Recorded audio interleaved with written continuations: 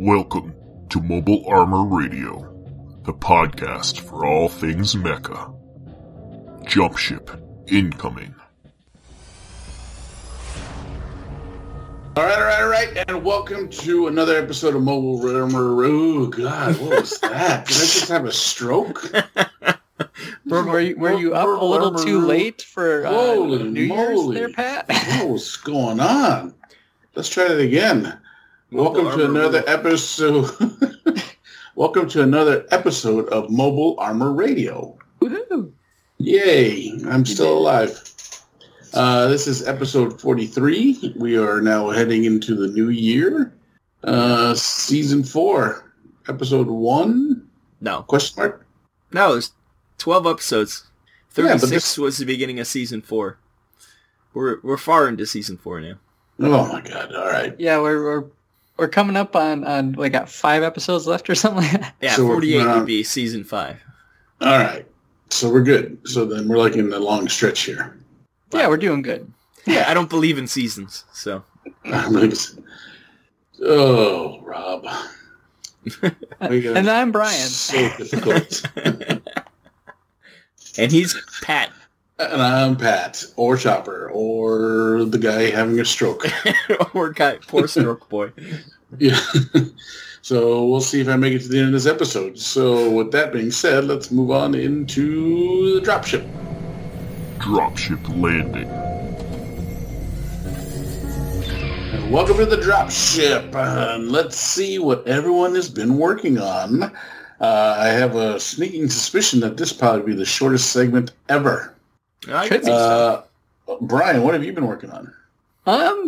Well, it's kind of still light on my end.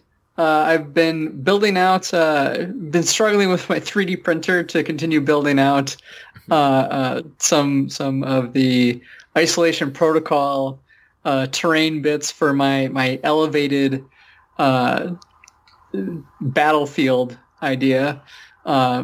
In that my printer has been struggling to print the narrow struts that you have to use as connectors. So hopefully I'll get that fixed. I needed more filament, which is going to be arriving tomorrow. So we'll see if my changes actually work.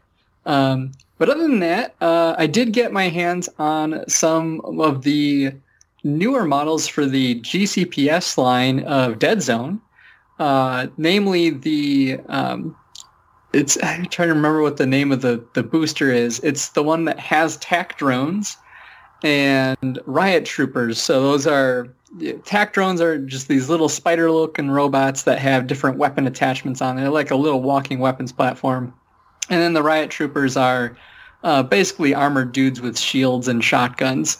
And I've got them kind of cut out. I've been putting a couple of them together and going to be eventually painting them, continuing with my Gundam theme of painting the TAC drones up to be balls and painting up the riot troopers to look like gyms. So the balls will be like gray and orange, with orange accents, or? Yeah, because they're hexagonal shaped. And then they do have like a little round pit in the center. I'm like, well, it's just like the ball's eye there. Yeah. So that should be fun. And then there was a new unit that was added in 3rd edition called the Ogre Trooper.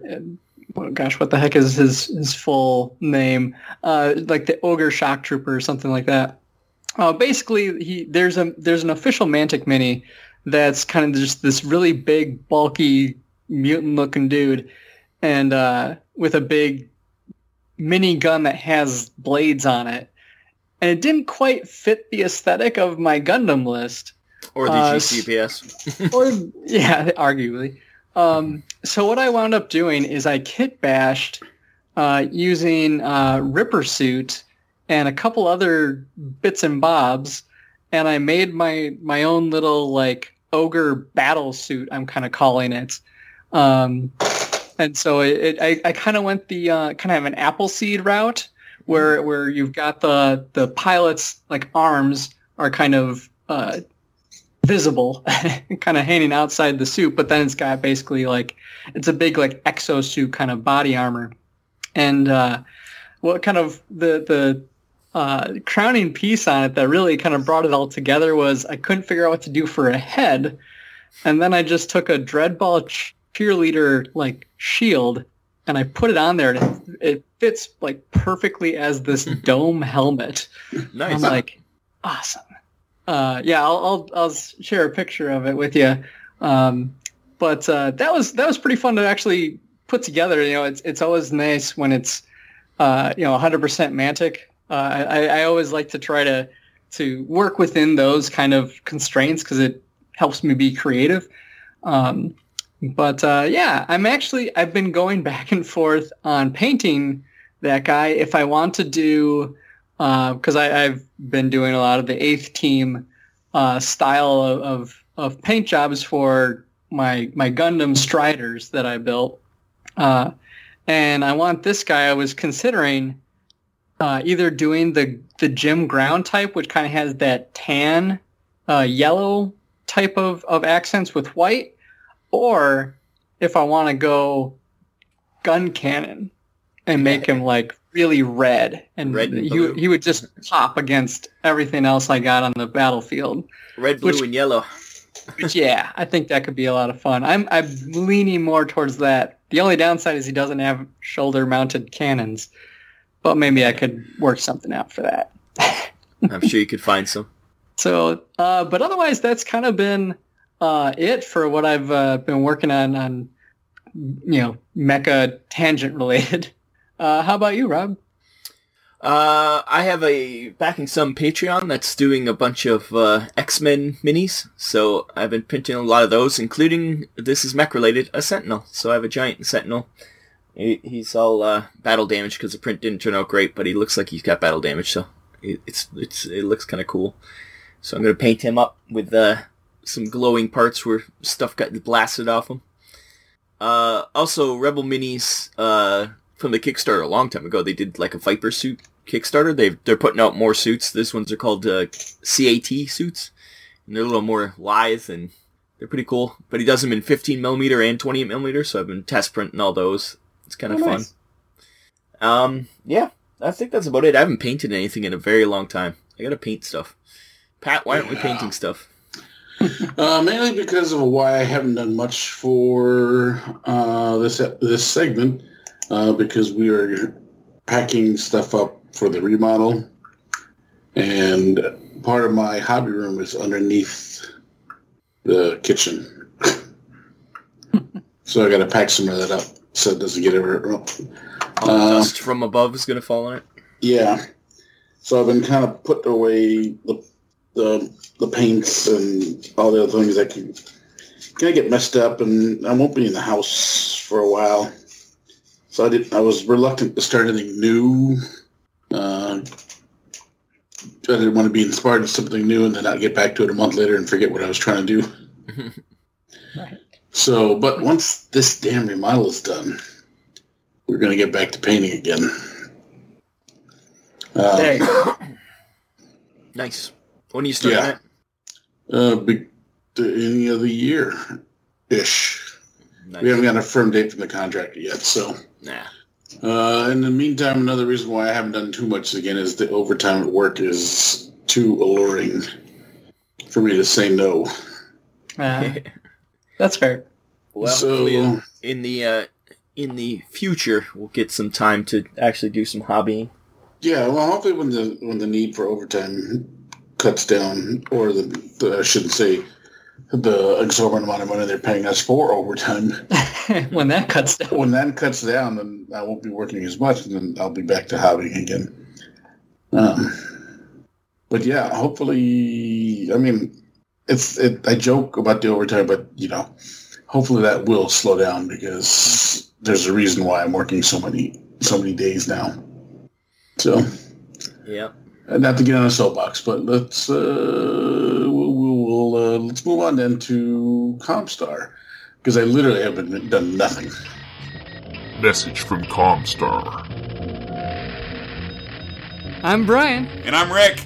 From Dead Zone the podcast, And you're listening to Mobile Armor Radio. All right, here we go at Comstar. Let's see what the boys have been reading and watching and RPGing and video gaming and all those other things.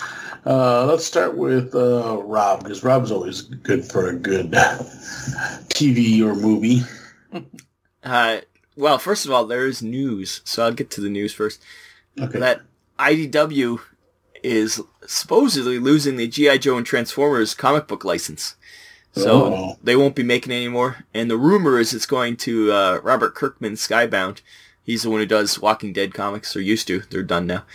But, yeah, and what was the other one? Indestructible? Oh, he's done tons. He's got just he puts out new comics all the time. Or Invincible? Is that it? Invincible, that's what it was. Yeah, Invincible is the TV show that he just recently did that based on a comic book from a while ago. But yeah, all those kind of things. So we'll see. Hopefully it's good at their new home if they end up going there. Who knows? Maybe IDW. But I think Pat and I, a while ago, IDW Games was having issue too. So I think the company might be having some dire straits right now. So I wouldn't be surprised if we didn't see much IDW left.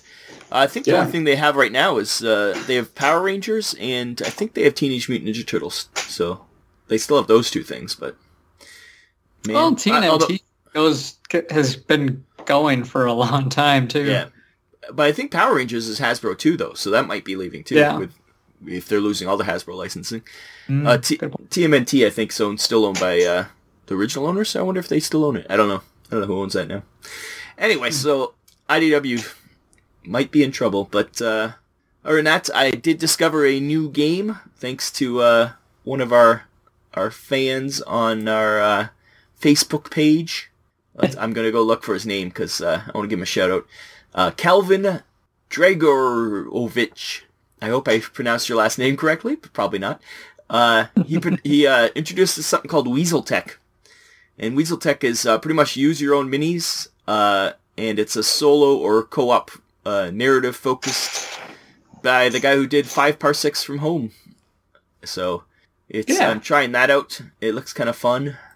And so it's going to be trying that stuff. It's available on Wargames Vault. I don't think it's available as a hard copy. I think it's only PDF. But you can, the link is in the show notes anyways, where you can go find it.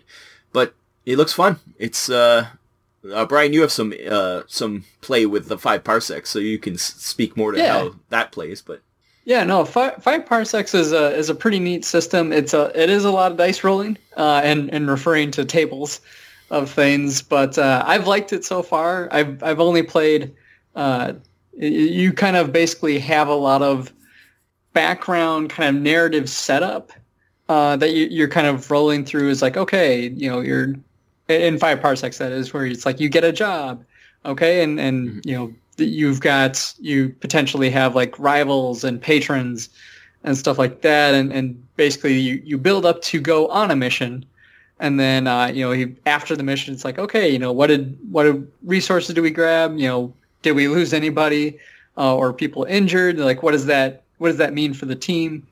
It's pretty neat stuff actually, and like it works pretty well as far as a solo game goes. If you're just kind of, as quarantine has done for a lot of folks, is like, I'm just playing at home with whatever minis I got. So I've been using Dead Zone obviously, and no, it's a fun time. Yeah, so I'm excited to get into that. I also picked up the Warfleet's FTL one-page rules space combat game. We're always looking for a good space combat game, and going to try this one out. A lot of people like it, and it's light on rules, which I like. Speaking of which, Interceptor is coming back out from FASA. They're just doing a Kickstarter now, so it's kind of fun. Yeah, I saw that. That space combat's back in the news. This Interceptor, though, I guess they probably don't own the rights to the old rules, because this, they said, is all brand new rules, so they must have had some... They might have the name, but they don't have the whoever designed it, probably. So yeah. And a little shout out to One Page Rules. I don't know if we've talked about them much on the show, but they got some really neat stuff. A lot of it is free to try out. So if you're just looking for a more kind of rules light system of play, like like the name says, all the rules are on one page. A lot of it's D6 based, and you kind of go from there. So fun stuff. Yeah, it's I like the concept of not overburdening anything, and this FDL one that everybody kind of raves about. So I'm excited to get into that too, because we have a lot of Babylon 5 ships we have to use for something. It's true. So another thing that Brian brought up was that Titanfall got pulled from Steam because there's too many hackers. So we lost a mech game. Oh no.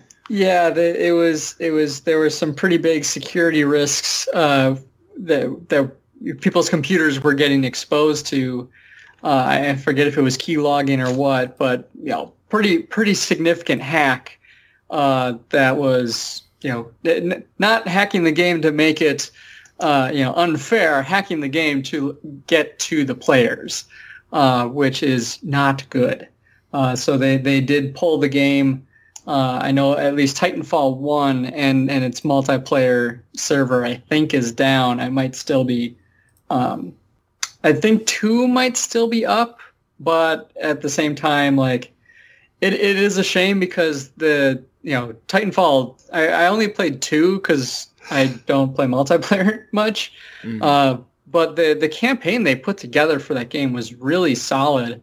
Really gave you a breadth of the world, and you got these big old stompy mechs running around. It was a whole lot of fun. So it's a shame that that kind of interference and interruption and the resources you have to put to countering something like that. I hope that they're able to recover from that and hopefully protect their players in the future. Yeah, hopefully it doesn't happen for other games too. Any other multiplayer games. So, yeah, that's scary. The future. It's all hacking. On a personal note, I broke down and watched all the BattleTech animated series on YouTube. I decided to watch all 12 episodes, I think it is. And it's not as bad as I remember. The CGI parts are terrible. But the actual story was pretty fun. I told you the thing wasn't horrible. That's when we, with the last episode, that's why I would like to see a nice remake, because it's not a horrible story. No, the story itself was fun. It's just, the CGI really lets it down, because I would like to rather see those mechs fight in animated style instead of the terrible 90s CGI. Was that like around the same time as like Reboot? Yeah, I think it was a little after. It was, I think was it just before Beast Wars? It might be the same company doing all the things. Gotcha. It would make sense because they all did kind of look the same. Yeah, so I think it was because I know the people who do Reboot did Beast Wars, and I'm not sure if BattleTech was in between those.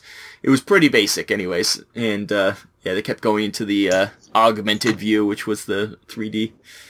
It was not good, but it was fun otherwise, and it was over pretty quick. So it's all available on YouTube. You can just search for BattleTech animated series. The people have remastered them, so they're like old VCR rips, but they look good.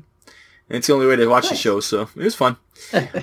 And of course, Genlock Season 2 is over now at this point, but I'm not quite to the end of it, but it's been a really depressing, crazy season. It's pretty dark. It's I don't know if there's going to be a Season 3, but it's really coming to a head right now, so it's a lot of tortured souls and death and mass death. So it's very interesting because at the first season it was pretty much you thought where the Genlock guys are, you thought that's the good guys, like the society, but you soon realize that they're not very good guys. Are we the baddies? Yeah. Well, and the other side is maybe good, maybe not good. Like it's really interesting. A lot of philosophical issues coming up, so it's fun. Sure. It's really, once again, really well written, and especially if you can watch it all at once. I think I'm watching it weekly, and it's a little slow watching it weekly. I think if you could watch it all at once, it'd be or at least in a marathon, so it'd be a little bit more. Because I think if you want action, there's not as much action this season, but I like the story a lot better this season. So, and that's about it for me. That's all my Comstar. I don't think I've done anything else or read anything else, or that's about it. So, Brian, what you been up to? Well, I got a couple of things. For one, I'd finished playing through one of the games I had, so I did pop back over to Front Mission 3 for a little bit. I played a little bit of that. Got a couple missions further in. I'm pretty sure I'm getting close to the end of the game, so I am trying to push my way through. I do have... So one thing I've got going on right now is over in kind of a fan group of Mantic Games is that there's a writing contest going on right now, and I'm working on getting my story submitted or put together, written and everything. And obviously, the time is running short. As of the time this episode airs, it will have been due yesterday.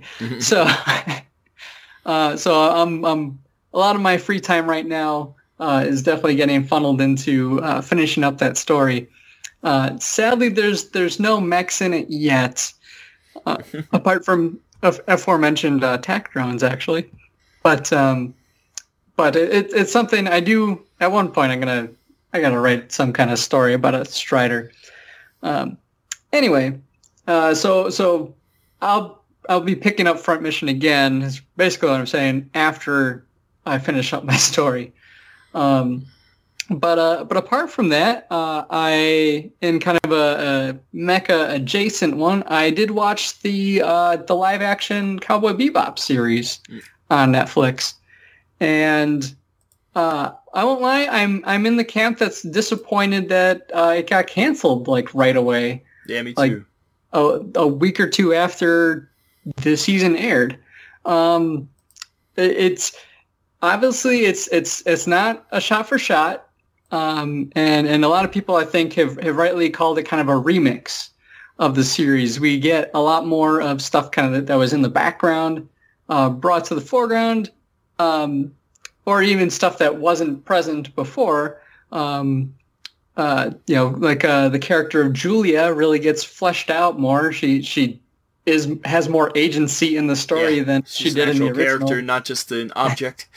Yeah, and like we even get an episode where Vicious and Spike, like we get to see them in their kind of gang days, like being buds, which kind of refreshing. It's funny to me because I recognize the original anime, for what it is. It's a seminal piece of art, really, both from music and animation and even storytelling standpoint. But I only remember some of the more outrageous episodes, so it was kind of a weird refresh and like, oh wow, like the first episode has like a lot of stuff from Desperado, right? It's a lot of like Robert Rodriguez stuff in there, and a lot of the other influences are kind of fun too. So I feel like it was judged harshly by many, fairly by others, because there is stuff that just doesn't quite land the way you want it to.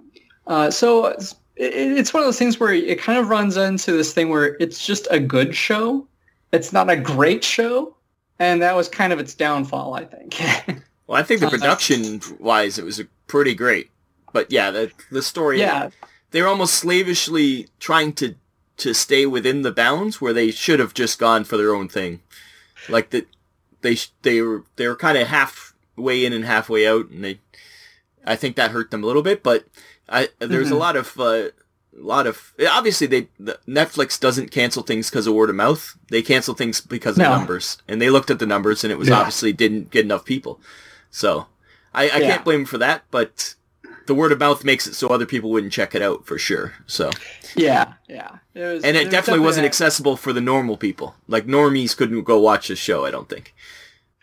Well, like at the same time, like I said, like I was coming from the perspective where I barely, like I don't remember the main plots of most of the original anime. I'll remember those, like some individual episodes that were really kind of stand out or weird.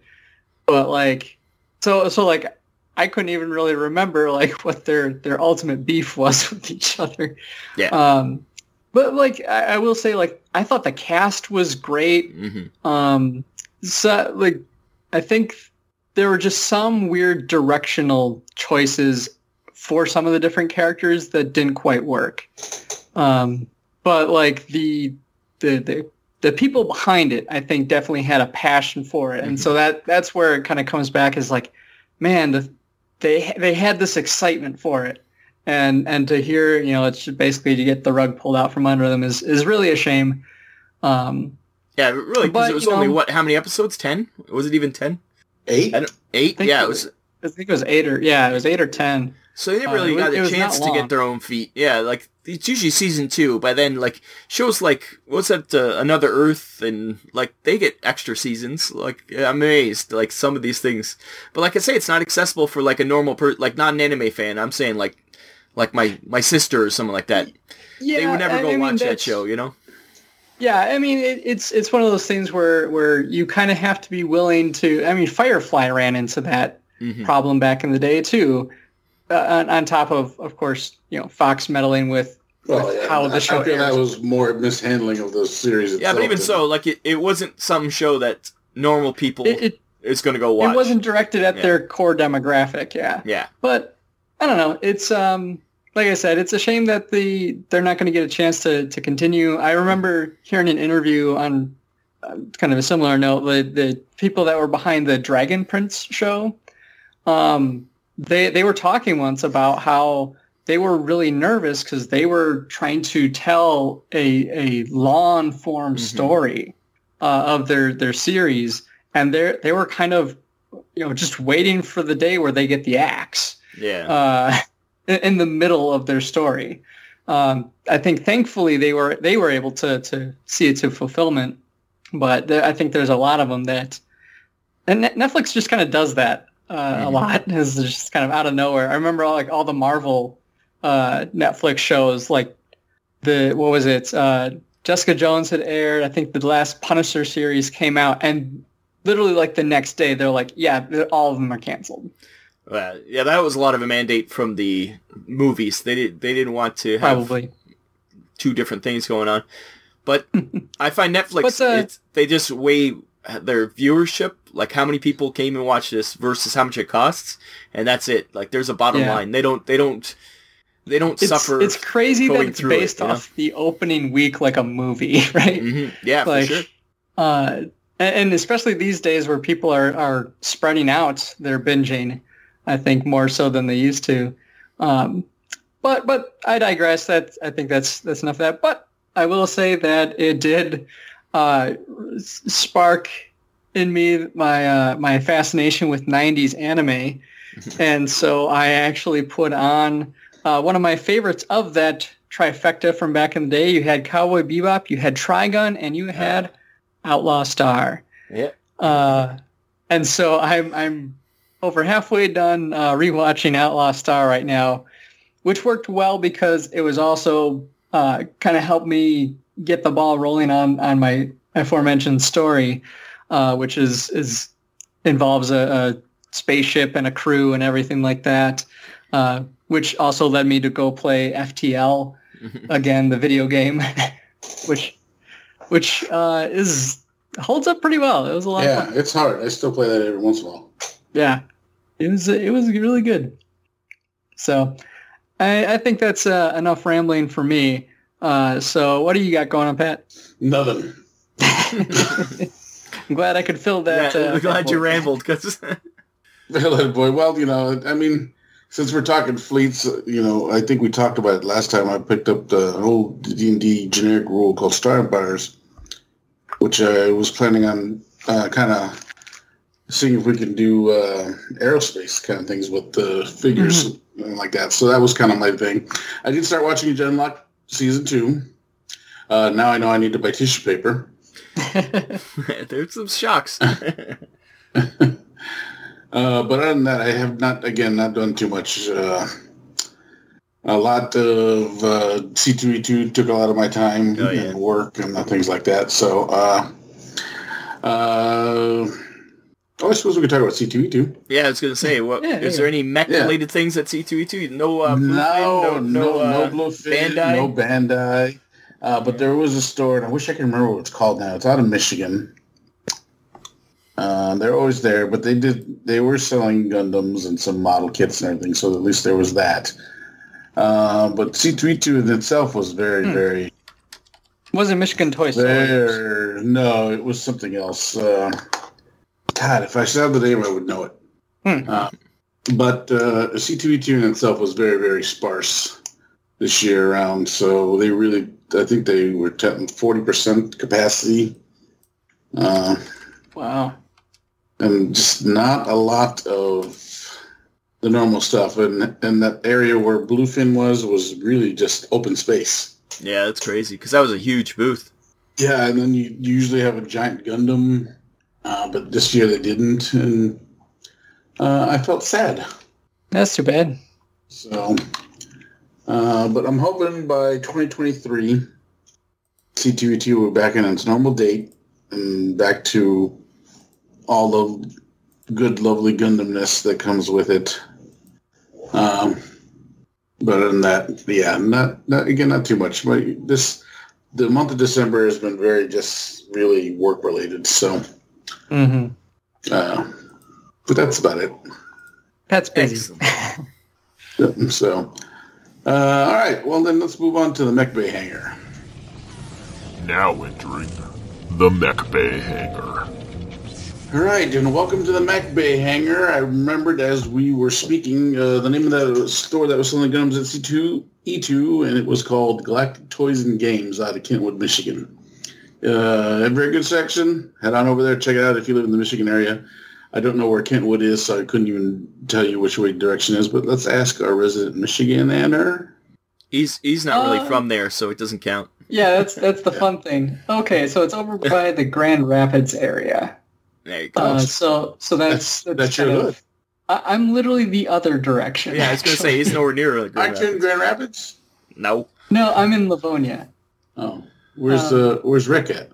Lansing. Rick is in Lansing, and so if you drew a line from where I am to where Rick is and kept going for half the state, like you get Grand Rapids, it's more West Coast, kind of got that West Coast feel.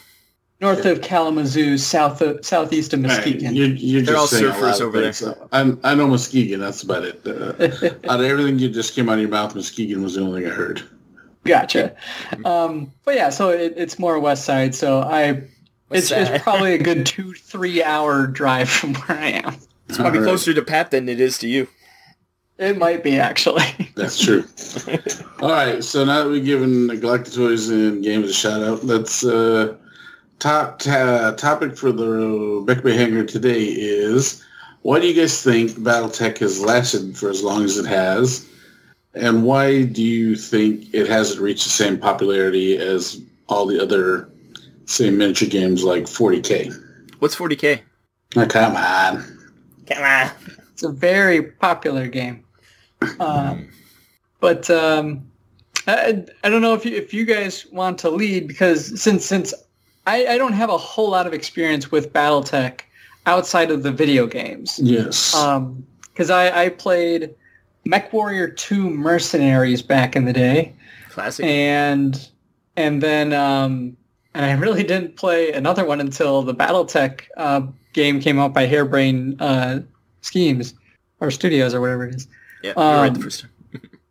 Yeah. But I enjoyed both for sure. Yeah, so how about you guys kind of throw your ideas out there, and then I'll kind of circle back. Well, I do think the video games did help for the longevity of it, because until recently there was a lot of video games for many years, even when the tabletop wasn't as big. Yeah, I think that's what the tabletop is, or sorry, the tabletop. The computer games, I think, is what kept it afloat. During the dark times. Yeah, the dark times. Literally, dark ages. What I like to call the WizKid era. Yeah. Well, Clicky Tech, Clicky was huge.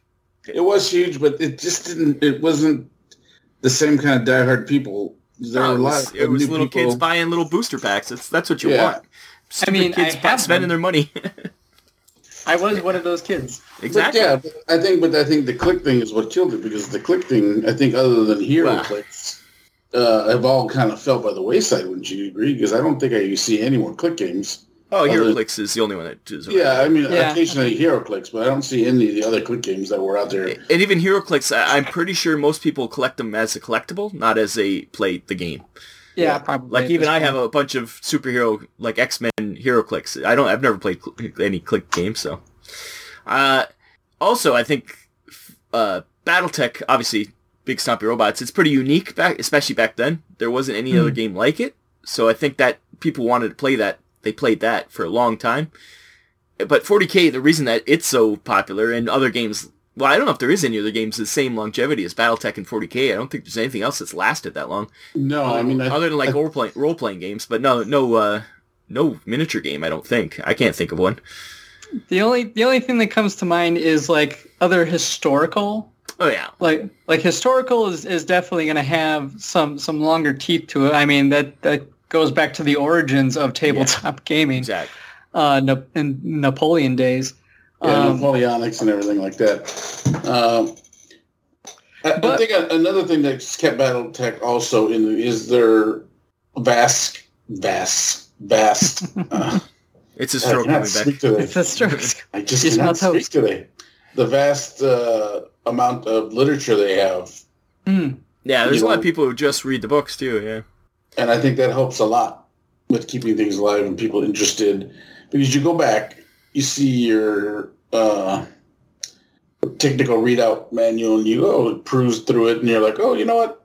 Let's call my good friend Rob. Let's play a game of BattleTech again. And we play BattleTech for a couple months, and then we kind of go back into the next thing. You know, I think that's kind of BattleTech's cyclical. Well, and the beauty of BattleTech, other than the clicky rules, is that the rules haven't changed for BattleTech from beginning till now. Very few changes. Like FAQs have been implemented, but it's the same rules. Like someone who's played it 30 years ago or 40 years ago can play it now, and they'd still not be that confused by the differences. Yeah, they've definitely not gotten through the same amount of versions that 40K has done. But I think that was why 40K is still around, is because unlike BattleTech, there's always been new things always been put out for 40K. Like, to its detriment sometimes, but there's always refreshing the brand, like, constantly. Like, Well, yeah, and I think that's where, like, 40K has proven to be successful, at least from a financial standpoint, right? Is that they put out, like, when you take Space Marines, right?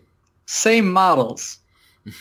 But you convince people that there's, slightly bigger? 12 different factions of them. Or then they get sick of that and they slightly make them a little bit bigger and then resell them all again to you. And not to knock 40K, because, you know, obviously people like the game and they play it. I honestly don't know what's going on in that world space these days.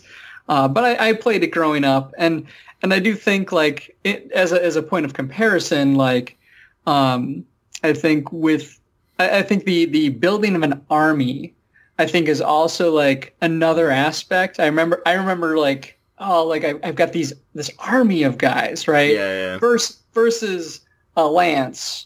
I think there's a quantity factor of that where BattleTech doesn't scale up very well. Yeah. Yeah. And where 40K, you can have huge amounts of models and switch in and out. That's true. You put too many models on a BattleTech game, and then you're there. It doesn't end. Yeah.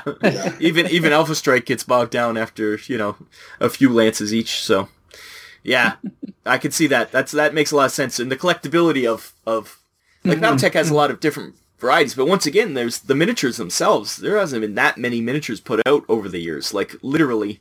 Before recently, it's not that many. No, it's true, because for the longest time, it was always just been metal minis. Yeah. I think that was another thing that 40K was able to do. Actually, when I was getting into it, was when they had the hard plastic sprues where, like the arms were separate, like, and the torso was its own. Like, basically, like I have that issue of White Dwarf where they changed the Space Marines so that you could assemble your guy, right, from the ground up, as opposed to he's going to stand in this pose and you glue the gun into his center. The funny thing is that they've gone back to the old way now. They're all pre-posed. Ironically, yeah. Yeah, that's kind of funny. Yeah. But I think that did, like, kind of brought forth a whole lot of that creativity and ownership hobby of what you were working on. Yeah, they don't have, once again, BattleTech doesn't really have the hobby aspect. They're almost all pre-posed. Like, recently, there's, with that new company, what's the name of that company again? That's working with Catalyst, that they're making the ones that you can build like that. But before then, it was all, you'd have to cut your own minis up and make your own thing. They're not giving you the options like they did for 40K, for sure. Yeah, that's true. Yeah. And that was, that was something too, like, I won't lie, is like, the monopose, like, the lack of at least outward customizability.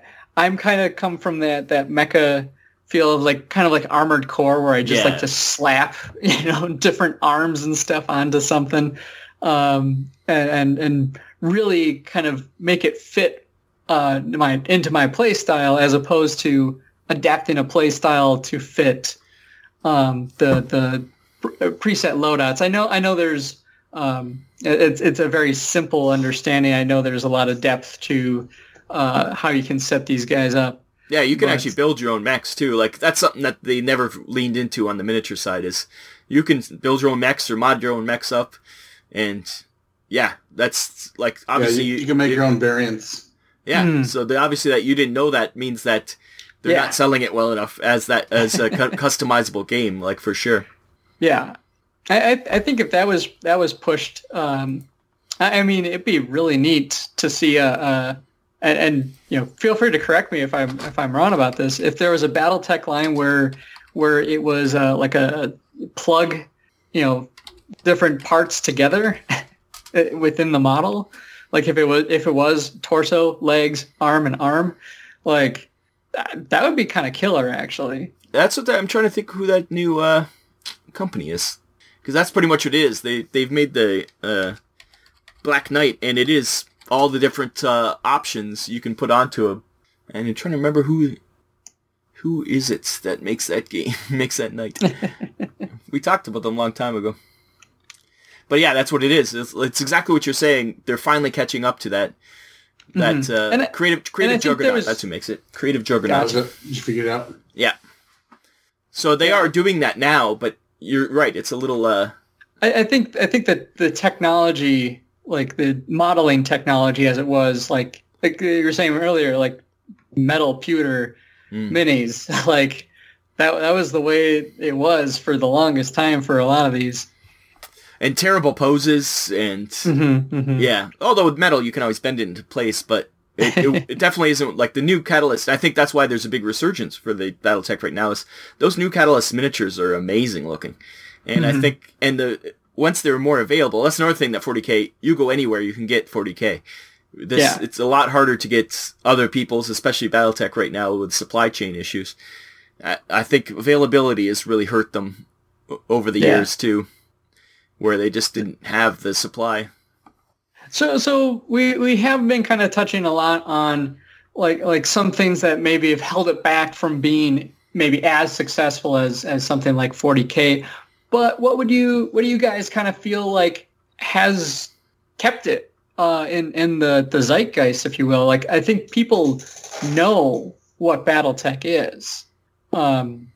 Like you go to a miniature store, like even 40K players, I'd argue, would probably know or at least loosely familiar with what BattleTech is. It's been around long enough, yeah. Well, I think because it's still, in a sense, a niche game, there are not very many mech.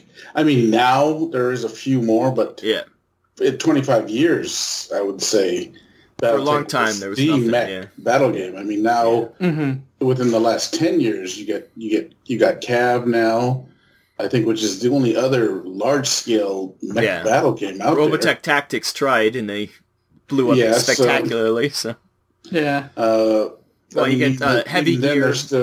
Heavy Gear and things like that, but even Heavy Gear doesn't have the same mass appeal as even Cav has done now. Yeah. Yeah. And one of the things that, again, I still say spurs Cavalon too is an engaging quote-unquote history. Yeah. Game history. And BattleTech's got that, like, the lore for BattleTech is literally hundreds of years filled in. Like it's deep. Yeah. Mm-hmm. Like, I don't know much about 40K lore, but I'm sure it's probably just as deep, but I can't see anything being as deep as BattleTech. It is crazy how much has been written. It is. I don't think it's as deep, and I feel like the 40K lore is deep, but it's also very convoluted. Well, I would argue that some of BattleTech's convoluted too, but yeah. Well, when you've had that many different authors come through with different ideas for so many years, like I was talking to a buddy that was talking about that with 40K. It's like, well, when you go to this author, like this is how Space Marines are come to be, and like then you go over here and it's just a bunch of like hardened criminals and the worst degenerates that they could find, and it's like, is it one or the other? Yeah, it's the beauty of BattleTech, too, is that it's been pretty much the same guys early on are still with the company. So I think there's been a singular vision in that way where they don't really... They might contract themselves on a few little things, but things like that, they're pretty spot on. Like, everybody seems to work...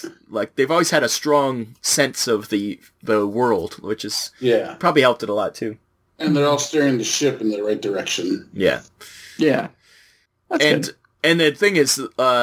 some of the guys who originally were in with the FASA group became the video game guys, so that's why they're so tied together too. Like it's all the same people. Like they're all from the same place, which is interesting in that way too. It's very insular, and sure they get new writers in, but there's the same old writers are still there, like Blaine Pardo or Stackpole. Like they're still kicking and still writing books. Like so, there's always that through line. I think that's pretty amazing with BattleTech. The people who like BattleTech really like BattleTech. I think it's a cult almost. Yeah, I don't know, but it's a large cult then because you can go to any game store and you will always find someone. You could probably find someone who will play BattleTech with you. Mm-hmm. I think so. Like I can say that the question is if they are playing BattleTech. Yeah, they probably have played it in the past. Yeah, that's the thing.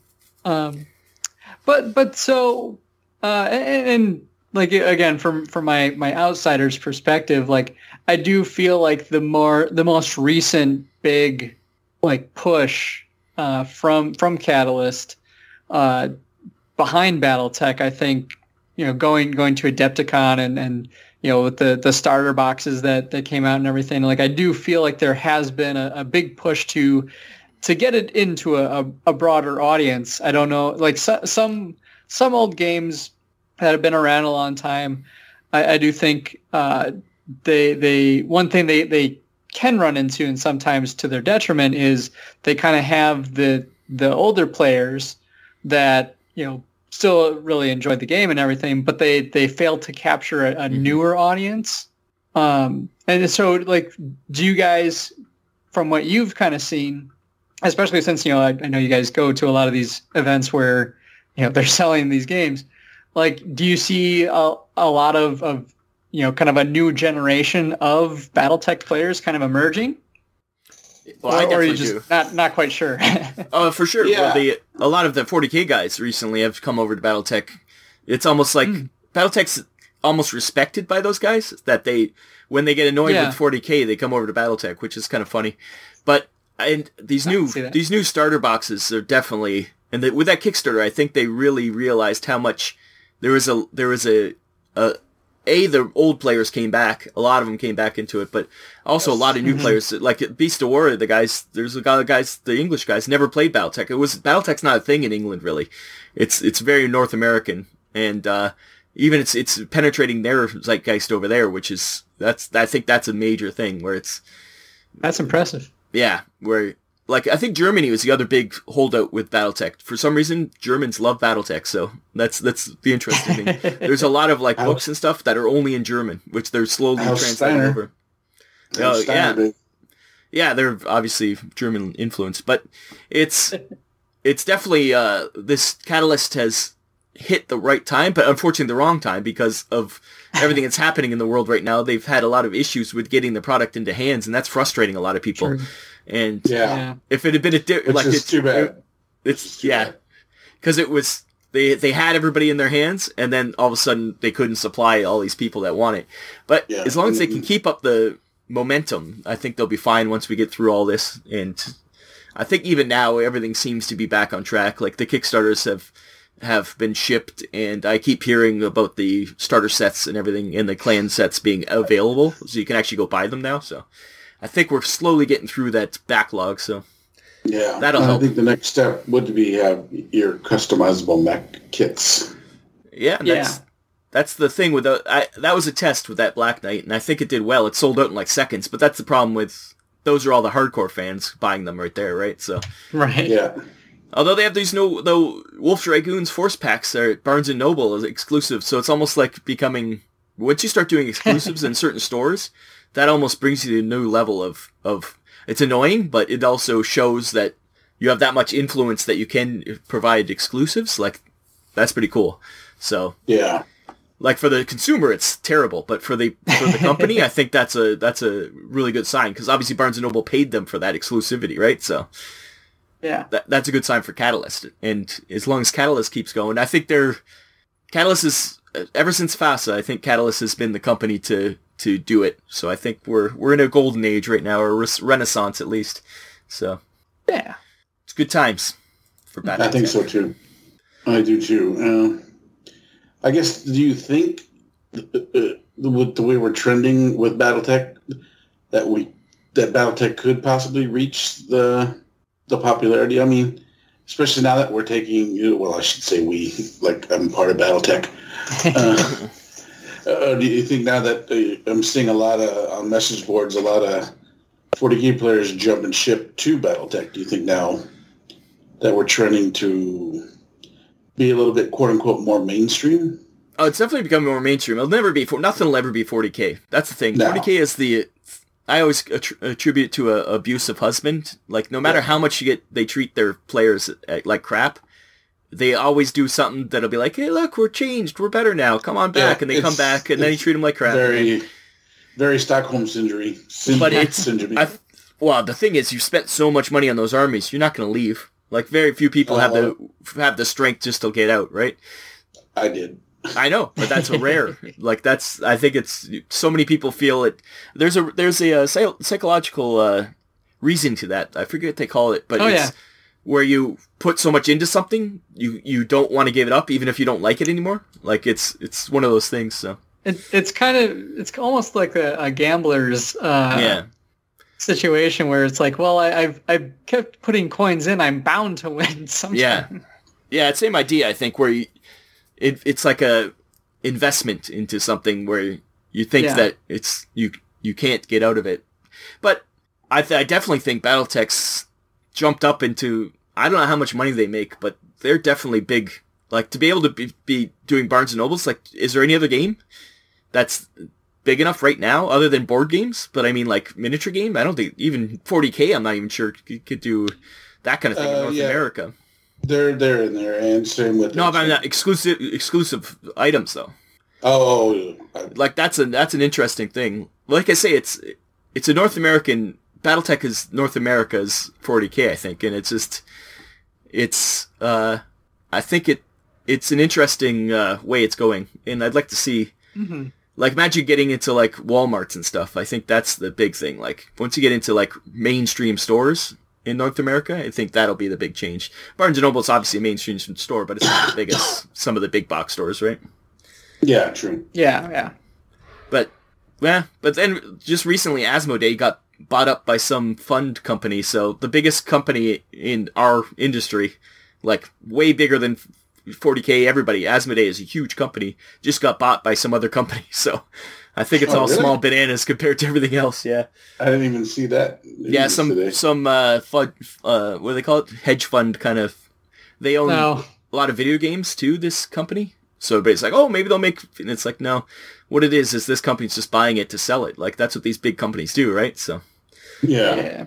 But so whatever the scale is we're at, it doesn't. Yeah, whatever scale is that any kind of tabletop is, it doesn't matter in the grand scheme of things. But I think Catalyst has jumped up to be a major contender with this whole thing in the gaming tabletop gaming community. So it's kind of and I hope they can keep it going.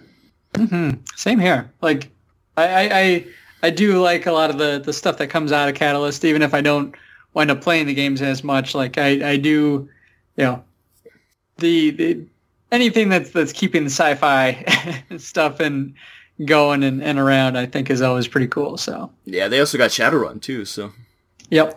Shadowrun's huge. But yeah, it's going strong. BattleTech is this is just the beginning of a new era for BattleTech, I think. And I do too. They have to make it more clear for how to get into it. A lot of people get there's so many different books that a lot of people get confused. It's like, well, just buy the box sets. That's the way to go. But eventually you expand. Yeah, I'm in that camp where you guys have talked a number of times about all the lore and the books and everything, and I'm like, I have no idea where I would start. Yeah. So that's the beauty of the Game of Armored Combat. There's a beginner's box and there's the new clan box. You get those 3 boxes, you're set for a long time. Plus, you can buy all the miniatures you want. That's the beauty of it. But yeah, there's so many other books that I think it does confuse people. Plus, the whole idea of Alpha Strike as a different way to play, that confuses people too. So yeah, probably they need a primer or something online, or even that they have a little pamphlet that they put into every game store to say, hey, this is what you need. This is how you start. This is how you expand. Something clear, because they're not so clear with that. If you weren't paying attention, it is not as easy as it seems. So. No, that's for sure. Yeah, because like I remember I picked up the beginner box, and I think it only comes with 2 minis. Yeah, and then the rest are standees, and I was just like, I was really expecting some minis. Well, that's old school. The old BattleTech is all standees. There's no miniatures back in the day. Right. But yeah, the Game of Armored Combat is reflected in the beginner box. Yeah, it's only $20 or something, isn't it? Yeah, it's pretty cheap. So yeah, probably should have known that was coming. Yeah, I think the beginner's box is $20. The Game of Armored Combat's like $50, and the clan box is I think $50. Like I say, you get those 3, and you'd be good to go for quite a while. And just add small rules as you go. Don't try to eat the whole thing all at once. Don't try to add in all the little things and. I would even suggest try the Alpha Strike after you go with the box set. Yeah, that's something they need in the box set. Yeah, I just realized one other thing that can be a struggle to hit is the hex maps, like the availability of those. That's the beauty of Alpha Strike. They don't use hexes. It's all measured. Oh, okay. Yeah, it's all measured in Alpha Strike. Really, Alpha Strike should be in the beginner's box. It shouldn't be BattleTech. It should be Alpha Strike, and then you expand into BattleTech. Right. Yes, I think that might be that would probably be a good gateway. Especially since they give you the Alpha Strike cards in the box, and that's a little confusing too.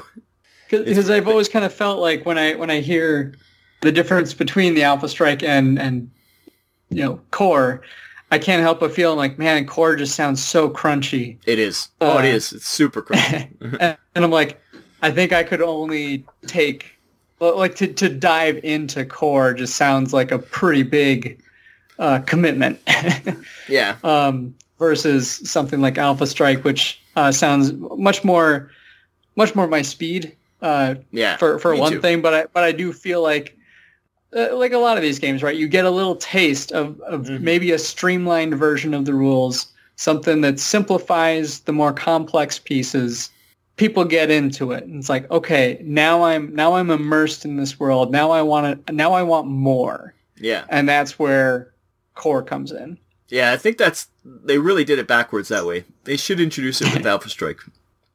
So, I don't think in the beginner's box they provide the Alpha Strike rules, but they do provide the Alpha Strike cards, which is funny. They do, yeah. And they gave you a watered down set of rules in the beginning box set. Yeah, at least in the first version that I got. Yeah, the beginner's box definitely is not the full rules, which is good. They don't overwhelm you with all the weird stuff that can happen. Yeah. But, yeah, enough of that. Anything else to say why we like BattleTech? No, I mean, I think we all know, and I think everyone would agree that why it has lasted so long, even through the Dark Ages. I mean, the Clicks new group kept it alive, but then it was the video games that kind of got you through the Clicks era if you were a hardcore person like myself. And ultimately, like that was like some of my first exposure to BattleTech was Mech Warrior. Because seeing those video games were always pretty cool. Yeah. Yeah. Yep. Then it gets you into the world. Yeah, I think the world brings you in, that's for sure. Yeah, and then, once you get a taste and you start to get into the novels and everything else, then you just kind of get hooked. Nice. So, all right. Well, that was fun. So let's move on to the exfil and shut this thing down. Shut her down. Reactor overload. Let's exfil out of here. All right, so we come to the end of the show of our January episode. Hope everyone had a good New Year. Yes, Happy New Year. Also having a good year for the first day. That's right, New Year's Day. So, hope everyone had a good Christmas, including you guys. Yes, same to you. Hopefully Pat will not have a stroke and be able to continue doing more hobbying in the near future. Yeah, we'll get something going. Yeah, we will. You got to get a travel kit. I should. I did kickstart something that was kind of a travel kit, and of course this might be the Kickstarter where I might not get anything. I've been lucky so far. But this might be the Kickstarter where I just lose my money. Oh, it hasn't shipped? Or I don't see much going on with it. Yeah. There are people complaining and getting angry, as every Kickstarter gets. But, I will just sit here patiently and wait to see what happens. Yeah. So, all right. Here's to hopefully a pretty awesome 2022. 2022. Hopefully we're all better and you're all there and we're all riding around in some mechs. Yeah. At least have hover cars. Hovercar, yeah. Or aerospace fighters. Yep. We always it was just the second second anniversary of the Space Force. No, that's true. Today. So, all right. Well then, guys, Happy New Year. Listeners, Happy New Year. Check out our Facebook pages, our Twitters, our Twitches, our Instagrams. Do we have an Instagram? No. Don't check it out. Well, you have an Instagram, but... Yeah. Do check out other podcasts, too. Check out Dead Zone the Podcast with Brian and Rick. Comes out monthly. Yep. Right? Yep, monthly. Check out The Dragon's Tome with Mr. Affable, Rob, and two other guys. Yep. Rob, Pat, and Jack are on that one. And it's on... Yeah, it comes out weekly, that one. It's on YouTube. If you type in Dragon's Tome, as in a tome of a book. And, yeah. Check out the team building exercises for Dead Zone on Family of Gamers 777. Yep. Also on YouTube, we do a live show talking about building teams for Dead Zone, and mostly we just yell at each other. I think that's a little... There may or may not be a death in upcoming episodes. That's right. We have duels to the death, so... yeah, I think that covers all the things we're into, and definitely join the Facebook if you're on Facebook, because Mobile Armor Radio on Facebook we have a lot of the posts. We post our pictures there. We do all that kind of stuff there mostly. Yeah, most of the interaction is on the Facebooks. I try to use the Discord a bit, but Facebook's the number one place to go, unfortunately. But that's all we got at this point. Yep. All right, so for Mobile Armor Radio, I've been your host, Chopper. I've been Brian. And I'm still Rob. And we will see you next month. Bye-bye. Bye-bye. Bye. This has been Mobile Armor Radio. Join our Facebook group by searching for Mobile Armor Radio. Find us on Twitter @MArmorRadio.